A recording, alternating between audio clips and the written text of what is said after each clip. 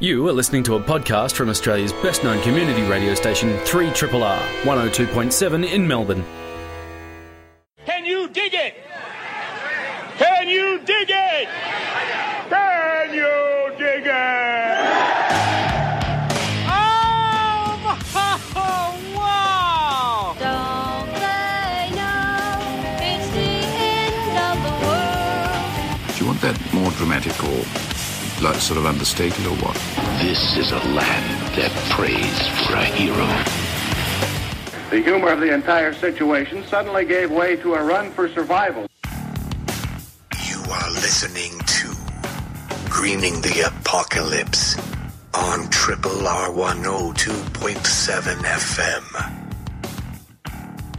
And Triple R is where you are. Greening the Apocalypse is the program you are tuned into. Bushy's my name. I'm sitting opposite Jed McCartney. How are you, Jed? I'm well, thanks, Bushy. This evening's guest is Jane Morton. Jane is a clinical psychologist who worked for 30 years in public sector mental health services. She is the lead author of a book on acceptance and commitment therapy and a number of consultant reports to the Victorian government. 5 years ago, she went into semi-retirement to campaign on the climate emergency. She is convener of Darebin Climate Action Now and active in the Australian campaign to declare a climate emergency. She is instrumental in convincing the Darebin and Moreland Council to declare a climate emergency. And we welcome her to the studio this evening. Thanks for coming in, Jane. Hello. How are you? I'm well. We're going to get down to brass tacks, and it's pretty heavy duty. We might have a chat a little further down in the show about that path from psychology. I mean, unless you want to quickly tell us now what pulled you from psychology to climate activism. It was basically an invitation to a talk done by the local climate group, Darebin Climate Action Now, and out the back was somebody I knew from David Spratt from university. Yep. Well, actually, it wasn't him. It was one of his leaflets, but it was the year that the Arctic ice went into dramatic decline. And Yep. Being a graphy sort of person, when I saw that exponential curve, I became worried. I got involved. Yep. You understood what that represented. I understood what it represented, and I got on the mailing list as David Spratt and Philip Sutton were writing Climate Code Red, where a group of us got it chapter by chapter, scary chapter by scary chapter. And so really right from the start I was convinced there was an emergency. Actually, one of the things that persuaded me the most was reading that David and Philip were in discussion with climate scientists and they were freaking out in their own private chat rooms. That was something that was very convincing. But I laboured on being a psychologist and an activist on the side for quite a few years. And about 5 years ago, I just decided if we only had 10 years to act, that really working on climate was the thing I wanted to do, especially having kids. Yeah, well, this is the thing that we can both speak to as well here. Recently, climate experts have started to talk about a new category of threat, which is not just dangerous and it's not even catastrophic, but they're using the word existential, a threat that could actually, as they say, annihilate most people on Earth. And this, I think, is what has brought you into it, because as you see it, we're not getting all of the information, are we? We're kind of getting these vagaries and, you know, it's all right, we'll switch to a Prius and everything will be sorted. But what was... Let's talk about why it is important to now declare a climate emergency in the current era. Well, maybe if we start with the existential risk, because I think it's a classic example. And scientists now have added this new category, existential, which is worse than catastrophic. Yeah. But on an informal poll of university-educated people visiting my house, who I asked, you know, what does existential mean? They say, is it something to do with existentialism? So it's actually a classic example of scientists trying to convey something really, really serious, and yet it's not getting through. So the booklet that I think we're going to talk about that I wrote, it came out of my concern that scientists were trying to tell us something really, really important, like that we're running a risk that human civilization could be wiped out and that most people could die. They're trying to tell us. Yes. And yet the message is not getting through. And it's partly because I think sometimes they don't talk that clearly. You know, they use scientific language that people don't understand. They talk cautiously. They put a lot of uncertainty into things even when they're pretty certain. They stress the uncertainty.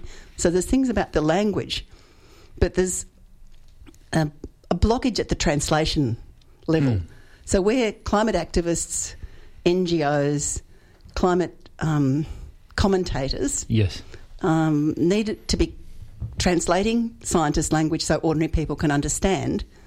There's a blockage because a lot of those people believe what is actually a myth, a psychology myth. So they will say quite out loud, fear doesn't work. Like I've heard climate scientists say quite recently. Yeah. They say fear doesn't work. Well, in messaging, we use fear all the time. Yes. You know, if you want someone to stop smoking, you put gory pictures of cancerous lungs and gangrenous toes onto your cigarette packages and you say, keep smoking and there's a risk you'll die, but you can quit. Yeah. If you don't wear a seatbelt, you might end up with a head injury or a paraplegic in a wheelchair, but you can wear a seatbelt. Yet every kind of public health campaign runs the same kind of pattern, Yep. which is, it's called high threat, high efficacy. They describe the threat really clearly, make it personally relevant to you, like it's you that could be affected, and then they tell you how to address it. They all run the same pattern. It's because it works. So this idea that fear doesn't work is basically a myth. Yeah. It makes me quite wild, as you can hear. And that was the motivation to write the booklet. So I think that's the problem. Scientists are trying to tell us stuff, but this myth that fear doesn't work is preventing people who know from saying it to the people who need to know. And you can't rely on, like you, I'm a graphical sort of person, and on in your book brochure, there's on page 8 there's a magic graph that maps temperature rise over 20,000 years, I think is the scale roughly. Might be a little bit more. It shows average global temperatures over 20,000 years. And it, it's come up and it's come down and it's sort of bumped along a bit. And then in the last, 50, 100 years, it's gone vertical. And when you put that against a time scale, so the scale on this graph is 20,000 years, there is no time to do something because this is going vertical in a very, very short period of time in terms of global life. And no one's getting that message out to people. No, well, this is something we've tried to convey for quite a number of years, using the idea of a safe climate zone, so that for the whole of human civilization, temperature has only really varied by about 1 degree. And we're right at the top. Like as we hit 1 degree just recently, we're right at the top of where human civilization has ever been. Now, as we go towards 1.5, which people are now talking about as somehow safe, or it's the least worst option, or 2, if we get to 2, we're double what it's ever been in the whole of human history. If we get to 4, we're quadruple.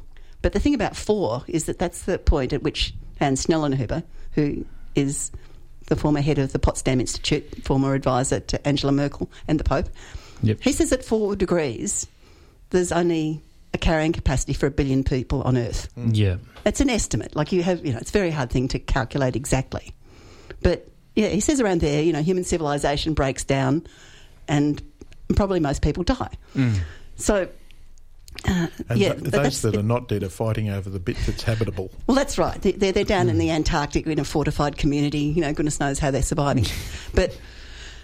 yes, and I think we really should mention this booklet is actually called "Don't Mention the Emergency?" ? Because of this idea that there is an emergency, but you mustn't tell people. It's available through climateemergencydeclaration.org. If you Google Jane Morton and "Don't Mention the Emergency," it comes up pretty easily. Yeah. So that's what the booklet we're talking about, and it's written basically to dispel this idea that you can't tell people how bad it is. It's basically trying to convey the idea that, I think a lot of people, pretty much everyone now agrees we need emergency action. And yet, when has there ever been emergency action when you didn't tell people there was an emergency? Like, when have you ever got people to evacuate a town when you didn't tell them they needed to evacuate the town?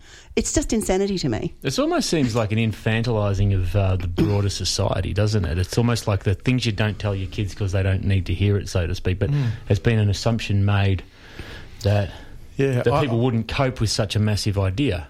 I wish people did agree that there was climate change and B, that it was an emergency, because I think we being the three of us in this room are easily conned into believing that there's a lot of people out there who believe this, and I don't think there are.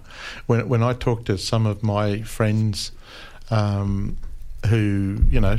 don't think a lot about this stuff, they're just completely unaware. And, but I think that's part of the psychology, though. I mean, people have written all sorts of psychology books about climate, and and some of it contributes to the fear doesn't work thing, because they go, oh, you make people too scared, they go into denial. Well, people go into denial when they don't know what to do. Like when there's nothing they can do, well, of course, then they want to avoid. But the other really important part of the psychology, which I think is relevant to this about the emergency, is that we're basically herd animals. So we go where leaders lead. We're like a herd of deer. We think we can smell a predator. We look around, we can't see anything, so we check what's the leader doing. Yeah. Well, the leader's still grazing, so okay, it must be okay. It's not because we're dumb. It's just naturally, when there's mainly when there's danger, you see other people responding to danger. That's one of the ways you know there's danger. When you look at leaders, and leaders are just having stupid arguments about lumps of coal, and nobody is mentioning that there's an emergency, well, you assume there isn't an emergency, because surely they would tell you. So I think that's where we think that the leadership piece is the key to the psychology. If leaders, like even in really scary times, if you've got someone saying, look, as well, Winston Churchill's speech is the classic. Yeah, I was going to say Churchill, yeah. It's not a matter of having hope exactly. It's not a matter certainly of knowing that you can win. It's a matter of a leader saying really clearly, we face a really serious threat here, and we need courage, and we need to work together, and we need to address it. And I will lead you. I'm confident this is the way to go. Come with me. That's completely what we're lacking. Yeah. We've got people understating it. We've got people trying to pretend it's not even happening. And very, very few prepared to say, this is an emergency. We should drop everything and focus on this. If your stove catches fire in the middle of dinner, you don't keep on, discussing who's going to take the kids to footy tomorrow. No. You've put the fire out. That's emergency mode. And that's the essence of an emergency response. I feel more, but is maybe the greater issue as well, that the way, even in the most effective working democracies at the moment, the way leaders arrive at their post is very, very different to the way all other herd animals allow a leader to ascend, and probably moreover very different to the way a lot of traditional human societies allow leaders to ascend. It's not entirely earned, the position of leader anymore. It's kind of bought, or it's bought. It's and so I mean, it's probably obvious and overstating it, but I mean we it's not so much that we have a problem with leadership. We just don't have a leader in Western democracies at the moment. If you look around broadly, we don't have anyone who's willing to acknowledge the problem, anyone who's willing to step up and inspire action against it. So we are, but if we consider that it is time to declare a climate emergency, what does this mean and look like in reality? Because I mean, we're here tonight talking with you, and you are part of the group in, correct me if I'm wrong, was Darebin Council first? It was Darebin first. Darebin Council declared a climate emergency with a group of approximately how many people were involved in this? Well, it came out of the campaign that a few grassroots groups started in 2016. The reef had just bleached that first time. It was a bit like the Arctic ice melting, I think, for a lot of us, and for a lot of the public too, because you couldn't debate, you couldn't deny that the reef was bleached and probably going to die. So we decided to launch this campaign to try and get the federal government to declare a climate emergency. It was partly about trying to shift the conversation. Yes. It was partly also to demonstrate that telling people the truth would work fine, and it did. When we took that petition around, people would go, yes, of course. Why hasn't the government done something? Yes, of course it's an emergency. So it was working fine.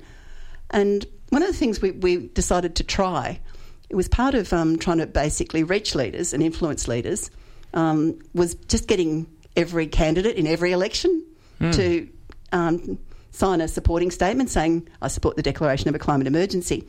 We were really just almost trying to shift the language. Yeah. We didn't expect it to be so incredibly easy to get people to sign up to this message, but it was. Yeah. And so the first thing that happened was in 2016, a whole lot of really quite influential people, including John Hewson, Carmen Lawrence, Christine Milne, a whole lot of scientists, quite a few journalists. They all signed up to a supporting letter in The Age, and we had 25 spots.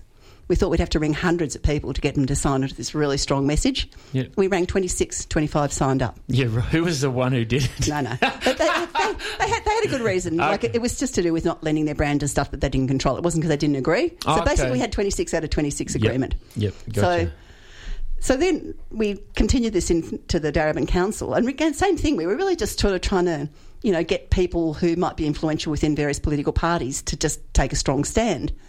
But we actually managed to get more than half the candidates in that council election to support it, including half of the Labor candidates, a whole lot of the independents, all the Greens. And so when the council was elected, we had 6 out of 9 who had signed on saying they'd committed to declare a climate emergency. And then a whole lot of other people joined us. It wasn't just Darebin Climate Action. Now there's a group called Council Action in the Climate Emergency Case. Anyway, CACE. Yep. So a lot of people hopped in at that point and just sort of really started, encouraging them to take strong action. So, in the very first council meeting, they declared an emergency, and they really have followed through in terms of writing an emergency plan, rewriting their council priorities so that climate is considered, the climate emergency is considered when making decisions. Yep. And they ran actually a very inspiring climate emergency conference. So, I mean, the thing that surprised us is that when you tell people the truth, it seems like things move very fast. Yeah. Like quite the opposite of what people say. When you tell them the truth, then it's almost like ever since then things have been running faster than we can keep up. Yeah. We have to be direct. You have to be direct. And so, from the outcome of that, you were saying in the green room before the show that from that little thing, big things grow, the Darebin model then crossed the pond quite quickly to the US, where there was an uptake of climate emergency declarations. Can you tell us a bit about that? Sure. Yeah, well, it first spread just to a couple of other councils who are nearby in Melbourne. But then there's a wonderful group in America called the Climate Mobilisation, and they had been running this very uncompromising campaign to declare a climate emergency and mobilise. The thing they were getting people to sign up to was to pledge to mobilise, a World War II scale mobilisation. And they did amazing work, actually, with Bernie Sanders during the primaries. And they got him to sign up to the whole World War II scale mobilisation thing and say some stuff quite publicly on TV. Yep. And they got it into the Democrats' platform. Not that anybody just about knows that. Yeah. But it's in the Democrats' platform. Yeah. And to commit to having an emergency conference within the first 100 days of government if they won. But, of course, then Bernie didn't win the primaries. And then next thing, of course, they had Trump. So they were really, looking for a direction of what to do in the Trump years. You can imagine it was depressing. And they started basically what I think they call it city by city. Yes. And their cities, of course, are a lot bigger than our councils. So Los Angeles, Berkeley, and some counties have actually declared emergencies since then. Yep. Do you have an idea of how many municipalities or councils over there? I mean, it's something like 5 or 6. Yep. Is that California? It seems to be more. Yeah, it's mainly in California. I saw a thing on TV the other day. LA has committed to be 100% renewable by 2030, I think it was. It is interesting to hear that sort of idea land well in California, because if you actually... we're not buffered from news of the world anywhere anymore. But if you look at California, where they're a well-known state for earthquakes, especially in San Francisco, and also they've had those huge forest fires just out of Los Angeles recently, but all parts of California. A lot of those forest fires, incidentally, have come about because you've had long-term die-off of pines as a result of the pine beetle, which is now living right through the winter because the temperatures aren't dropping the same and killing it off and all those sorts of things. So in terms of a state in the US, it deals a lot with not necessarily existential crisis, but large-scale crisis. I was interested to talk a few years ago to a guy who had spent a lot of time travelling the world, Darren Doherty, talking to people about regenerative agriculture and how to design landscapes to be more effective. And he said, broadly speaking, in Australia, we've got a very stable geology. We get the odd bushfire here and there. We don't get earthquakes. We don't get major flooding on the scale that other places do. And so he said, in terms of emergency preparedness, Australia just lags behind, broadly speaking. But especially in Marin County in San Francisco, that's a place who... I mean, pretty much everyone in that city has emergency storage in their house for earthquakes and so forth. So it's of no surprise to me that the declaration of a climate emergency landed on those years well. I'm Joel Salatin, known as the Lunatic Farmer, encouraging you to tune in every time you can to the muckraking, compost-loving, cud-chewing, soil-building, water-cleaning vanguard of urban hillbilly radio. Greening the Apocalypse on Radio 102.7, 3RRR. Jane Morton is our guest in the studio this evening, a clinical psychologist who has moved into climate activism over the last 5 years and specifically is focusing on a climate emergency. Jane, before we went to that track, we were having a bit of a chat about respected leaders or a lack thereof. We were also talking about the excellent uptake of the emergency declaration in the city of Darebin, which then moved very quickly across the pond into various municipalities in California. So if we're looking at the idea of an emergency declaration, we need to look at strategies to increase that uptake, of course. Now, we were talking about our lack of respected leaders there before, but you said one of the things we need to look for is trusted messengers. And we live in an age of increased scepticism. So what is it that we're looking for when we talk about trusted leaders? Who are they, and what do the person look for from a psychology perspective in that trusted leader? Well, trusted messengers. Trusted messengers. There's a lot of pain and anguish in the psychology of climate messaging that goes into, how do we craft a right-wing message and how do we craft a left-wing message, all that sort of thing. And yet what we know is that people are most persuaded by people that they trust, people like them. Yep. And you can have the same message given by a Green Tea Party person to the Tea Party, that a climate activist might give. But the Tea Party person says it, they'll believe it. Yes. If some lefty says it, they won't believe it. And so right from the start, we actually have focused a lot on trying to find trusted messengers to all sides of politics. Yep. I mean, one of the interesting things is that defence forces and security analysts, they really get that it's an emergency. And they don't have any problem with that language, and they don't have any problem with, when you identify a risk, you prepare for it. Yeah. So they're a really good group in terms of getting the message to the right of politics. It seems like there's also quite a bit of movement happening with farmers, yes, who have just no reason to be voting for people that walk around with lumps of coal. Really. Well, least of all because they're just likely to come in and start mining on the farm. Well, of course. Well, yeah. But also they're destroying the farm. Yeah. Then people can put two and two together. They know whether these unprecedented droughts are coming from. There were always with some, but not what we've got now. So, one of the interesting things, this existential threat message, it's sort of a depressing one, but if there's a silver lining in it, it's basically that one thing that left and right agree on is we don't want to die. Yes. So if people, I think, realised that what we're looking at is a risk that most people on Earth die, then the whole thing about values, the whole thing about crafting left and right messages, it drops away a lot. I mean, basically, you've just got to find a way to tell people. Yes. And you've got to find someone they trust to tell them. But if they once know that, I think that they'll act. I really think they will. We spoke today prior to me coming into the show, and we had an interesting chat about this because we were talking a little about the left-right rift in modern politics, especially in the West. And you were talking to me about, I guess I'd describe this as an interesting hijacking of language, because we keep talking about left-wing values versus right-wing values. And I guess at the moment when a lot of people think of what is right-wing and what is left-wing, they don't so much think of the colour spectrum in between, but they think of that ultra-right, neo-fascist, and the ultra-left, whatever the far left is. And a lot of the time that means that people who are sort of moderate progressives or moderate conservatives closer to each other get flung in. They get flung out to the spectrum with those people.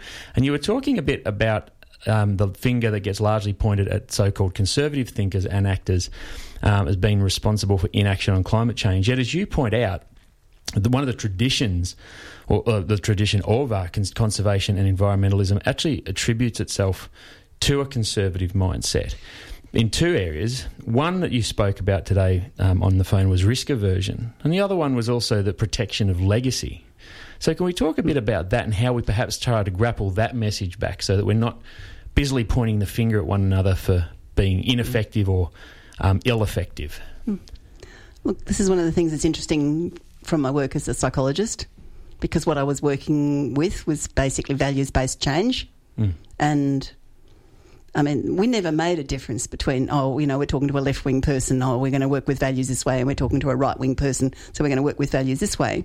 Because the thing we always worked with was just how does this person want to be remembered? Like you say, legacy. Yeah. I was working with suicidal people, so we didn't talk so much about what do you want on your tombstone. But you know, like in the end, that's basically the question that people ask themselves: how do I want to be remembered when I'm dead? Yeah. You know, what do I want my life to be about? And in the end, I think most people all around the world, right and left, they basically want to be remembered for good relationships. Yep. You know, good relationships with people that were close to them, doing the right thing, and making a positive contribution. There's not a difference. And that's, I don't know, on the phone, one of the things we're talking about is, you know, the idea of, you know, a midlife crisis or a midlife heart attack. You know, I think even the greediest, most selfish person, if they have, you know, a midlife heart attack and survive, the things that they say is, well, I wished I'd spent more time with my kids and I wished I'd been a better person. Yes. So I don't think there's a difference between right and left values. No. You know, I think that the idea to preserve the planet, a legacy, a positive legacy, it's pretty much universal. And, yeah, the particularly interesting thing is conservatives, because I think it's a real shame to use the term conservative, as scientists do, and it's become quite conventional and acceptable, to mean underestimating risk, because it's never what it used to mean. No. You know, conservative used to mean risk averse, what still sort of does. But when it comes to climate, basically underestimating the risk, understating the risks, not being clear about the risk is somehow called conservative. Yeah. Yet there's nothing conservative about it. You know, and as we were talking again, this was from earlier, if an engineer understated the risk that a bridge would collapse or a plane would come down, well, they'd get the sack. This is not conservative. It's not acceptable. And the only reason it seems to be somehow acceptable when it comes to the one and only planet that we have is because of this somehow convention. Well, it's really because of the hijacking of the term conservative and the hijacking of right-wing thinking by trusted messengers who are basically lying. And that's right, yeah. We talked a bit about that on the phone today as well, about like the very deliberate splitting of people through mass messaging and mass media. Well, it was a deliberate hijacking of at least half of the political constituency by trusted right-wing messengers who made a conscious decision to lie. Like, this is what we know, you know, that the fossil fuel companies did their scenario planning, went, oh, my God, this is really bad. It's not like they were dumb or anything or they didn't realise. Yeah. And then they said, well, what's our strategy? Well, we're going to lie. You know, we're going to fund think tanks and we're going to fund people who will lie on our behalf. But that's not a right-wing value. No. And that's the thing. I think in the end we'll be able to peel these conservatives, real conservatives, honest conservatives. They're sometimes referred to, like if you think of swinging voters, they're sometimes disparagingly referred to as doctors' wives. Yes. But what it basically means is people who are educated and ethical but maybe wealthy, you know, they're quite capable of recognising that they don't want the planet destroyed for their kids. So, you know, in the end, real conservatives, I think, will respond to the emergency message as much as anyone else.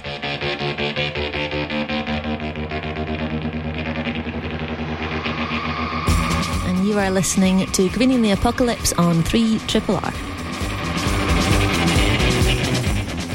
We have had a bit of a discussion about just the bare bones facts of the heating climate on the planet, and inability for leaders and more to the point, our so-called respected leaders to actually provide us with the truth. We discussed a little bit about the psychology of bad news and some of the hijacking of language around it, but we thought it would be quite prudent to actually look at some of the really large-scale suggestions and ideas that people are promoting, some of which maybe are... Yeah, paint us a picture of, we've got an emergency, we go into full-on emergency mode. What's that going to look like? What are our activities going to look like around... Let's just talk Melbourne, Victoria. And then move outward. Yep. Okay, so look, I mean, the first thing is just to not forget that moving into emergency mode is actually a key solution. Yes. Because I think the climate movement's done a great job with 100% renewables and leave coal and gas in the ground. Those are nice, clear messages. And by repeating them a lot, they've actually got through, which is success. The idea that we actually have to move into emergency mode has not been repeated. Well, it's barely ever said. So I think the first thing is just to really remember that is a central part of the solution. We don't need to, as ordinary individuals, know every detail of what's going to happen, or we don't actually need to plan it. We need to move our government into that mode and join them in that mode and cooperate and collaborate in that mode. So I can't say everything that the government would do if they moved into emergency mode. I didn't even know everything Darebin Council was going to do when they moved into emergency mode. No doubt it would involve a lot of the things you'd see, say, in wartime. So it would involve a lot of regulation. In times of emergency, you don't put a tax on cars and hope that people will build tanks. You just say, sorry, you guys, you're shutting down and you're building tax. Mm-hmm. You don't hope that people will drive less and so you've got more fuel to use for the wartime effort. You say, look, sorry, but driving for pleasure these days, it's banned. So rationing, regulation, you do the stuff that will make a change fast. So there'll be obviously a lot more of that kind of thing if we ever do manage to get the government to move into emergency mode. Yeah, indeed. It was just interesting. One of the things that I spotted here, it talks about safe passage. Talking about safe passage is important, and one of the notes here is that as we reduce carbon emissions from burning fossil fuels, we'll actually face a brief spike in warming as the Earth loses the cooling influence of the pollution in the atmosphere. So again, things like that seems to me about one of the key little details in this entire message. But there's some massive discussions, some of which we've had on the show, some of which we've covered before, but let's go over them a bit. First and foremost, emissions reduction is a big one, and we were chatting off air before about within that emissions reduction, it's not just enough to switch across our power sources, but within that, because of the high density of fossil fuels, we've said this numerous times on the show, a switch to renewables or other, wind, solar, etc., is going to, as you were just saying, require some rationing of sorts with our very lifestyles.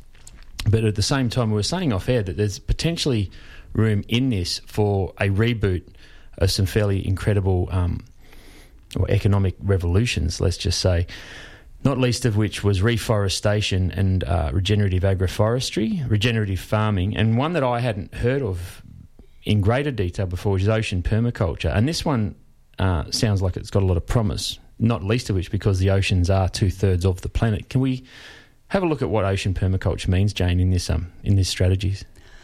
Could I just maybe backtrack a couple of steps? Yes. I think, like I was saying, that the climate movement's done quite a good job of talking about emissions reductions, and most people have got a fair idea about, how that might look, with renewable energy, electric vehicles, more walking and biking and car share, like resource sharing. Resource sharing, and probably realistically a simpler lifestyle, which is probably going to make us happier, not more unhappy.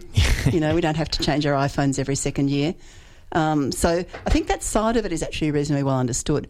But in terms of messaging, I think the shift that we need to make is to always say zero plus drawdown. Yeah, okay. Because people think the science is really, really sort of complicated. But if you phrase it this way, it's not. So if you say, look, the Earth, look around you, do you think the Earth is already too hot? Yeah. People go, yeah, of course it's too hot. So if it's already too hot, what do you reckon our carbon budget is? How much more can we keep heating it up? Well, of course we can't heat it up anymore. So what does that mean in terms of our emissions? Oh, whoops, we've got to go to zero. Well, when? Oh, we should be already there. So this idea that we've got to do a dramatic, immediate, precipitous decline in emissions becomes clear as soon as people accept that we actually are already too hot. The basic maths of it.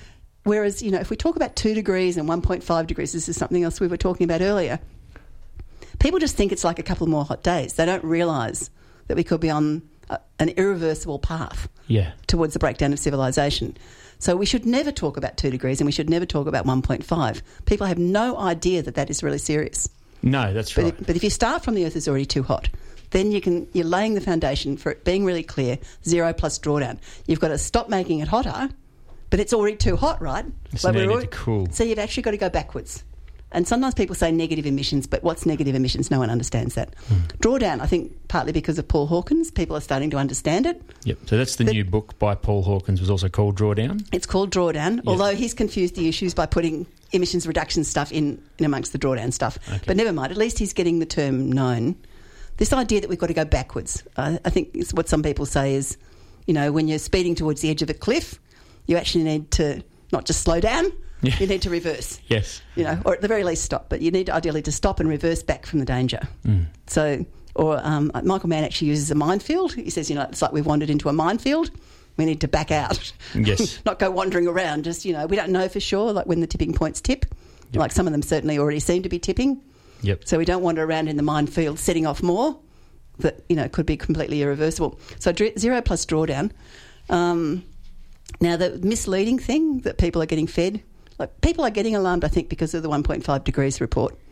But the misleading thing that people are being fed is that we have a remaining carbon budget. And mostly, people's eyes just glaze over at this concept anyway. They don't understand the whole thing. But they go, oh, that's good, we can keep on burning stuff for a bit longer. And, this is 12 years is in there somewhere. Oh, that probably means we can just keep on burning stuff for another 12 years, does it? Yeah. That is a terrible message. Yes. So you said before, I'm going to take you to task a little bit here, because you said it's not up to us, it's up to government. But I didn't mean it like that, sorry. But government's not going to do this. No, if we can't paint a clear picture for someone, like, Jed, this is what it means to you. You've got to get your house 100% renewable. So you've got to stop using as much electricity. You've got to get more solar panels. You've got to put a battery on it. And everyone in your street, neighbourhood and city has to do the same. Yes. And so that's what you have to do. You have to stop driving your car as much as possible and limit it to, a number of kilometres a week. And you have to do X, Y, Z.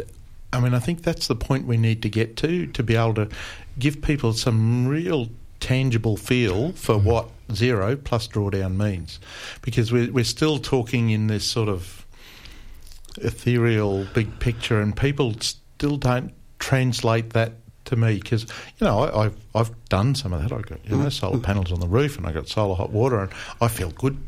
I've done something. I haven't done enough. Yes. I know that, but I think the thing that I suppose I was trying to get at there is, like, I think sometimes people are afraid to campaign on the emergency because they can't explain everything. Like, they can't explain all the science. They can't explain, exactly how, we're going to use some battery to stabilise the grid. They can't explain it all. So they go, oh, well, I better not say anything because it's all too complicated. Yeah. So I think that's where, just getting the idea that the government really needs to declare the emergency is an important one. But I'm not saying, of course our brains respond to pictures and stories. I think, of course, we should tell a story about how it might look. But look, the other thing is there's a very clever thing that big corporations do when they don't want regulation. And they did it with with container deposits. When they didn't want container deposits in America, they launched a campaign to keep America beautiful. The problem is not, some problem with too many containers and no container deposits. It's that you are not, you the consumer keep mucking up the beautiful, pristine landscape. So, I think it's true that we should do what we can one by one, of course. It makes us feel better. Of course we should. But I'm old enough to be a feminist from, 1970 or so, and we had a thing that we said then, we used to say, beware the individual solution. Yep. That you spend so much energy on not shaving your legs or getting rid of your bra or doing all this stuff that you really don't feel like doing, but you sort of should just, to be part of whatever. And you use all your energy on these individual things and you have no energy left to campaign for equal pay or something like that. Yep. So I think, by all means do individual things, but don't be tricked into thinking that individual things will fix it. Yep. And don't wear yourself out doing individual things when you could use that energy to win a big political battle. Yep. And yet at the same time, the individual effort that might raise somebody into becoming that positive, influential leader that's required, that's a really interesting space right there as well, because you do need, God, there's these clowns on the CCTV out there. I feel as though you need a heady combination of the two, because you do need large-scale mass group action, but at the same time you also need almost like those Churchillian type individuals who will inspire a group to keep going in adversity. Yeah, look, I agree with you, and I was just sitting here wondering how much action we need to find that politician that's brave enough out there to say, I'm going to bring in petrol rationing because that's an emergency measure. Can I put something in on that? I feel as though at the moment, have you noticed what petrol costs at the moment? Yeah. Petrol rationing will kind of become self-perpetuating as it starts to move towards $2 a litre. Slow. Well, the whole thing's too slow. Yeah. I mean, we are trying to turn a luxury cruise ship off course with an iceberg. And as quick as we can possibly make it is still going to be probably too slow. But I feel as though that... Yeah, well, it's probably a different discussion. Sorry. Yeah. Well, no, it's related, though, because I think the thing about an emergency response is, when the river is flooding, everybody's out there with the sandbags. It's not that the rich are still sitting with their feet up in front of the TV and the poor are out there with the sandbags. But, often climate action looks like, we'll bring in a carbon price or something and poor people will stop driving because they can't afford it anymore and rich will just keep on driving. The thing about a proper emergency response is it's fair. And then people feel much more happy and satisfied to be part of it. They don't feel like they're sort of getting ripped off. Yep. So I think that it is an important thing. Yeah. Well, forest fire doesn't care if the house is a mansion or a hovel. It just takes it out. But it brings people together. Like people typically, in times of crisis, as long as they're not completely panicking, as long as there's a clear idea of what you can do with the sandbags or the fire break or the evacuation, as long as you know some idea of what you can practically do, people work together well. Yep. No, it brings out the best in people. It brings out bravery. It does indeed. Greening the Apocalypse has been the show. Jed has been panelling like a champion. Bush has been my name. Our guest this evening, Jane Morton. Before we wrap it up, Jane, can you quickly tell us about Extinction Rebellion? Well, as well as the amazing climate mobilisation in America, there's a new group started up in England or in the United Kingdom called the Extinction Rebellion. They are calling on the UK government to declare a climate emergency, and they're going to rebel. They're going to start the rebellion on November 17th, so watch out for them. I just implore people to read this. Yep. And also David Spratt's What Lies Beneath. What Lies Beneath, which is now out, and get hold of... Just read these two documents, and if you're not convinced... Lord help you. I'll be surprised. Indeed. You've been listening to a podcast from Australia's best-known community radio station, 3RRR, 102.7 in Melbourne. For more podcasts, information about upcoming events and our live stream, please visit our website at rrr.org.au.